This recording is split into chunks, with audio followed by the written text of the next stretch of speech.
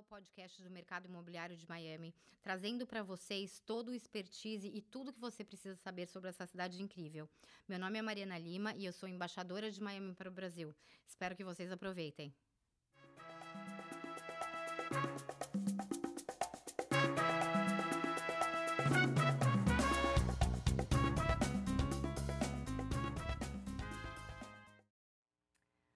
Olá, hoje a gente está aqui com a Sandra Mina do BB Américas, que é responsável por toda a parte de mortgage. Sandra, muito obrigada por você estar aqui com a gente mais uma vez. Mais uma vez, obrigada por ter me convidado. Não, prazer é nosso.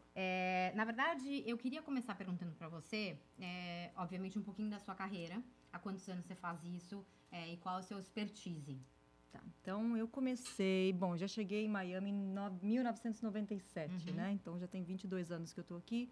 Iniciei minha carreira numa empresa de financiamentos na época, mas eu nem sabia como funcionava, assim, a palavra mortgage, que a gente vai falar sobre ela mesmo, né? E comecei trabalhando na parte de packaging, de fazer o financiamento para vender para o mercado secundário. Então, comecei nessa área, mas em 2003 foi quando eu comecei realmente a originar financiamentos para bancos, né? Iniciei como uma mortgage broker, fazendo financiamento para vários bancos e depois, em 2007, 2008, na época da crise, eu resolvi participar, entrar dentro de bancos, né? Achei que era um processo mais fácil de aprovação para os clientes. E fui trabalhar para a Bank of America, depois eu fui para o HSBC, depois para o Banco Espírito Santo e agora eu estou no BB Américas já há 5 anos. Que bom. É importante dizer, até porque eu acho que a maioria dos clientes eles têm um pouco de receio, especialmente os brasileiros, com relação a financiamento. Né? Os brasileiros têm medo de, que informação eles vão precisar de mim, o que eu preciso apresentar, será que eu vou ser aprovado? Se eu não for aprovado, isso tem algum problema para mim no Brasil?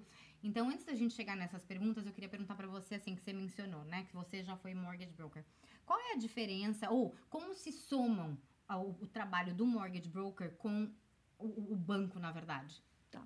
O mortgage broker, ele trabalha com uma variedade de bancos, né? Ele não trabalha só com um banco diretamente. Então, ele tem que estar ciente de todas as regras de todos os bancos. Quando você está lidando diretamente com um banco, é só uma regra. Ou você vai servir naquele parâmetro de banco, ou você não vai servir. Então, o principal diferencial é esse. O segundo maior diferencial é que o custo de trabalhar com o mortgage broker, por ele ser um intermediário, normalmente, a maioria das vezes, fica mais alto do que um custo de trabalhar diretamente com o banco. Mas ele tem a opção de acertar clientes, né? Então, por exemplo, se um cliente não serve para X banco, talvez sirva para outro, então ele tem essa variedade. Então, correto. Agora que a gente falou disso, explica um pouquinho o que é um mortgage. Porque eu acho que as pessoas também têm essa coisa, como é que funciona para que uma pessoa tenha esse tipo de canal de financiamento. Então, o financiamento nada mais é do que o banco te emprestar um dinheiro para você adquirir um imóvel e o banco vai analisar toda a sua capacidade financeira para ver que você tem condições de fazer aquele pagamento mensal, porque o interesse do banco é ganhar juros. Claro. Tá? Então, o que o banco empresta com o colateral, que é o imóvel, em caso de você não pagar a sua dívida. Basicamente é isso. Então, vamos lá. Se você está dizendo que o colateral é o imóvel, né? Então, assim, o cliente chega, ele dá esse contrato como colateral e ele toma um empréstimo a um juro X que ele vai pagar num período de tempo. Conta um pouquinho mais como é que funciona isso, quais são as taxas hoje em dia, é difícil, é fácil? Tá, então o processo é bem fácil, tá? Principalmente para um cliente internacional, que a gente vai falar hoje em dia, que aqui nos Estados Unidos, graças a Deus, a gente tem a capacidade de oferecer isso para um cliente internacional, né? De oferecer um financiamento. A juros muito competitivos, muito competitivos, exatamente. E requer documentos. Logicamente, o banco, como eu acabei de te falar, quer analisar que você tem uma capacidade financeira de suportar aquele custo fixo mensal deste imóvel. Não só o financiamento, como o IPTU, como o seguro, como o condomínio. Então, o banco vai fazer essa análise. Então, o principal é preparar essa documentação inicial, né? E começar o processo com o banco fazendo uma pré-qualificação. Porque o cliente quer saber, eu pré-qualifico para conseguir um financiamento? Eu tenho condições de conseguir um financiamento? Isso eu acho que é muito importante, né? Eu acho que isso, normalmente, a gente não vê as pessoas, principalmente os estrangeiros, fazendo isso antecipadamente. né? Você pode, hoje em dia, ligar para uma pessoa como a Sandra e perguntar: eu qualifico para esse imóvel? Porque não é necessariamente quanto dinheiro você tem, né? Não necessariamente isso. É mais a renda ou que você tem entrando mensalmente com aquilo que você vai ter que gastar de fato, do que de fato quando você tem parado em investimento, enfim. Explica um pouquinho melhor isso pra gente. Correto. Então, o que o banco analisa, né? Se você é um funcionário de uma empresa, é bem simples. Você ganha $10.000, então o banco fala, ok, até $3.000 você pode ter de custo mensal com o seu imóvel. Quer dizer, 30% da sua capacidade financeira.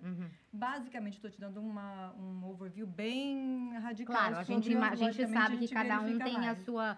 Mas assim, só para a gente saber em termos gerais, para as pessoas entenderem. Olha, se eu ganhar 10 mil, 30% de 10 mil, porque aí conta também os seus outros custos de vida, né? Claro, logicamente eu estou falando uma parte bem fácil para poder entender. Então, ou seja, se você tem $10.000 de renda mensal, o seu custo fixo com este imóvel não pode passar de $3.000. Quando eu falo custo de fixo de imóvel, é financiamento, IPTU, condomínio, seguro. Tá? Então, 30%. Aí tem os outros custos que você está mencionando, que é carro, financiamento de carro, seguro, essas outras coisas, cartões de crédito, isso são contadas de uma outra forma, não pode passar de 40% da renda. Tá? E isso também varia de banco para banco. Tem banco que permite 35%, tem banco que permite 45%. Claro. Então, depende de banco para banco. E também depende, a gente não vai tocar nesse assunto agora, porque a nossa parte, a gente está falando exatamente de foreign investors, né, de investidores estrangeiros. Mas, obviamente, se a pessoa é local, vocês também oferecem esse serviço, né? De pré-qualificação. Sim. Correto. A gente também tem o serviço de pré-qualificação. E as regras são parecidas. São exatamente as mesmas, né? Hoje em dia, o BB Américas é conhecido mais pelo produto de clientes internacionais. A gente chegou a ter o produto de clientes residentes, mas que não foi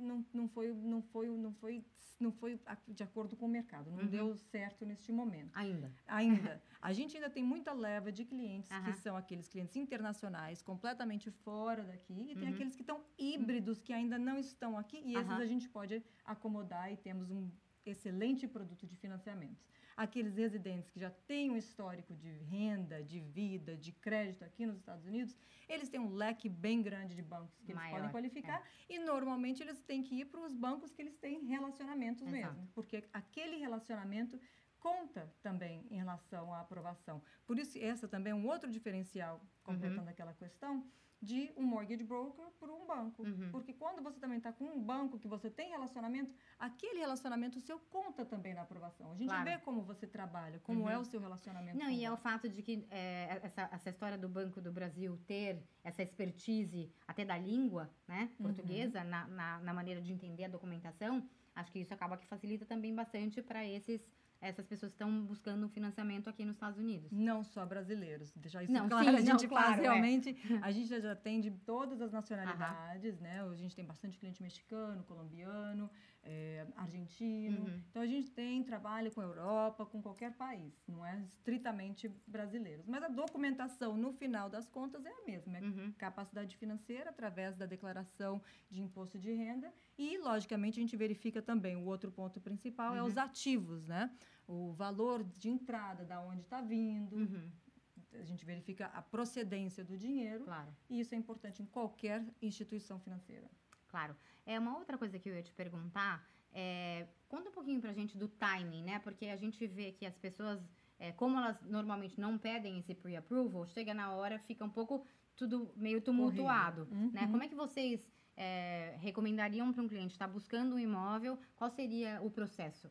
Tá. Primeiramente, eu sempre até encaminho para os agentes imobiliários, né? Para ensinar eles que o primeiro passo, achou um cliente que está interessado e que está pensando realmente ou precisa realmente de um financiamento para adquirir um imóvel, traz para a gente, traz para o banco. Primeiro passo. Já fala para ele trazer o imposto de renda, que a gente vai dali ver como é que a gente vai estruturar o financiamento dessa pessoa. E aí vocês dão uma olhada e vocês fazem o que eu já conheço um pouquinho, um pre-approval letter, né? Chama-se, só para deixar claro também, chama carta de pré-qualificação. A gente nem pode falar que está aprovado, porque é um processo de aprovação, leva em torno de 20 a 30 dias. Tá. Só que a gente não faz só análise de documentos, a gente faz análise de crédito, análises de do mercado do imóvel. Então, existe todo um processo para aprovação do financiamento. Então, esse inicial passo é pegar uma carta de pré-qualificação, que é para ver a capacidade financeira e ver que ele realmente é capaz de obter um financiamento aqui nos Estados Unidos. Ok, e daí dessa carta de pré-qualificação,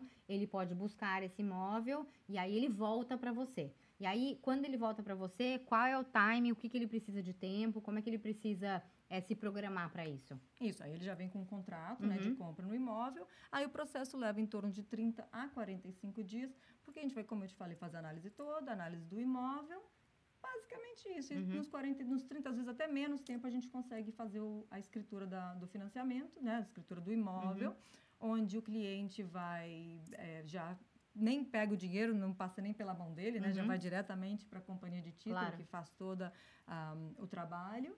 E é o mais simples. Os clientes ficam assim, não entendem como é fácil o processo, de tão fácil que é.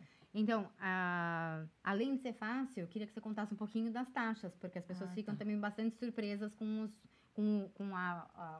os números aqui nos Estados Unidos, né? Sim. Eu não vou falar a taxa exata, tá? Porque como isso muda, pode mudar normalmente, mas vou te dar uma ideia assim. O banco, a gente tem um produto bem simples para facilitar também a vida do cliente. Porque no mercado existem vários tipos de programas. Existem taxa fixa por 3 anos, taxa fixa por 5 anos, taxa fixa por 7, 15 anos de amortização, 30 anos de amortização. Existem vários. O que o banco gosta de trabalhar é uma amortização de 30 anos de financiamento para deixar que a parcela do cliente fique baixa. Nesses 30 anos, não é que ele tem que ficar com financiamento 30 anos. Ele pode liquidar antes do tempo, fazendo aportes ao principal da dívida. E a taxa de juros, ela é fixa por um período de 3 ou um período de 5 anos. A de 3 anos hoje está em torno de 4,9 e a de 5 anos hoje está em torno de 5,2. Depende da localização, tá? Não é só da capacidade financeira que a gente analisa. O principal é a localização do imóvel. Se está no sul da Flórida, se está no norte da Flórida, onde que está exatamente o imóvel. Essa que é a variação da nossa taxa de juros. Porque isso também é uma maneira do banco de percepção de risco. E por essa razão é que faz essa diferença. Correto, exatamente. E a gente financia até 70% para casas, né, que a gente chama aqui de single family homes, e 65% para apartamentos ou townhouses, que são casas geminadas, eu acho que é chamado em português. Casas geminadas. Então, olha, pra gente acabar, eu queria saber um pouquinho, que você me contasse o que você tá vendo aí do mercado do Brasil, como é que a gente vai passar pro próximo passo, porque a gente tá esperando, né, faz uns 2 anos que a gente tá imaginando que essa economia vai melhorar. Como é que você tá vendo isso lá dentro do banco? Porque eu acho que, assim, a primeira coisa... você vê a mudança primeiro do que a gente, acredito, né? Porque, assim, as pessoas começam a vir buscar dinheiro, trazer dinheiro, exato. Oportunidades, investimentos. Conta um pouquinho como é que você está vendo esse momento do Brasil. Olha, a gente tem um cenário agora que o banco está até tá com lucro, né? E porque o motivo é vários clientes estão indecisos, né, para aquisição de imóveis, mas alguns clientes estão... existe sempre aquela parte do cliente onde está inseguro. Será que eu mando dinheiro agora, que está alto, né, o exchange rate, ou eu espero mais um pouquinho? Então, a gente tem todos os tipos de clientes. Tem aqueles, não, deixa eu mandar agora. Porque também não sabe o futuro. Porque não sabe o futuro. E tem aqueles que estão segurando ainda para poder realmente imaginar que vai abaixar um pouco, né, para eles poderem começar a investir mais aqui no país. Mas é só a insegurança do país que está deixando os brasileiros, né, de investirem neste momento aqui agora. Mas a gente tem visto de modo geral, um ânimo, né, das pessoas por aí. Sim. Não, eles estão animados, eles querem adquirir. Alguns querem mudar para cá. Claro, outros, muitos. Exatamente. Então, assim, existe este ânimo, mas existe também o medo, a insegurança do país de origem, não daqui. Sandra, de novo te agradeço, acho que a explicação foi ótima. Se vocês tiverem alguma dúvida, depois no podcast a gente vai ter uma sessão para perguntas. E bom final de semana. Obrigada para você também.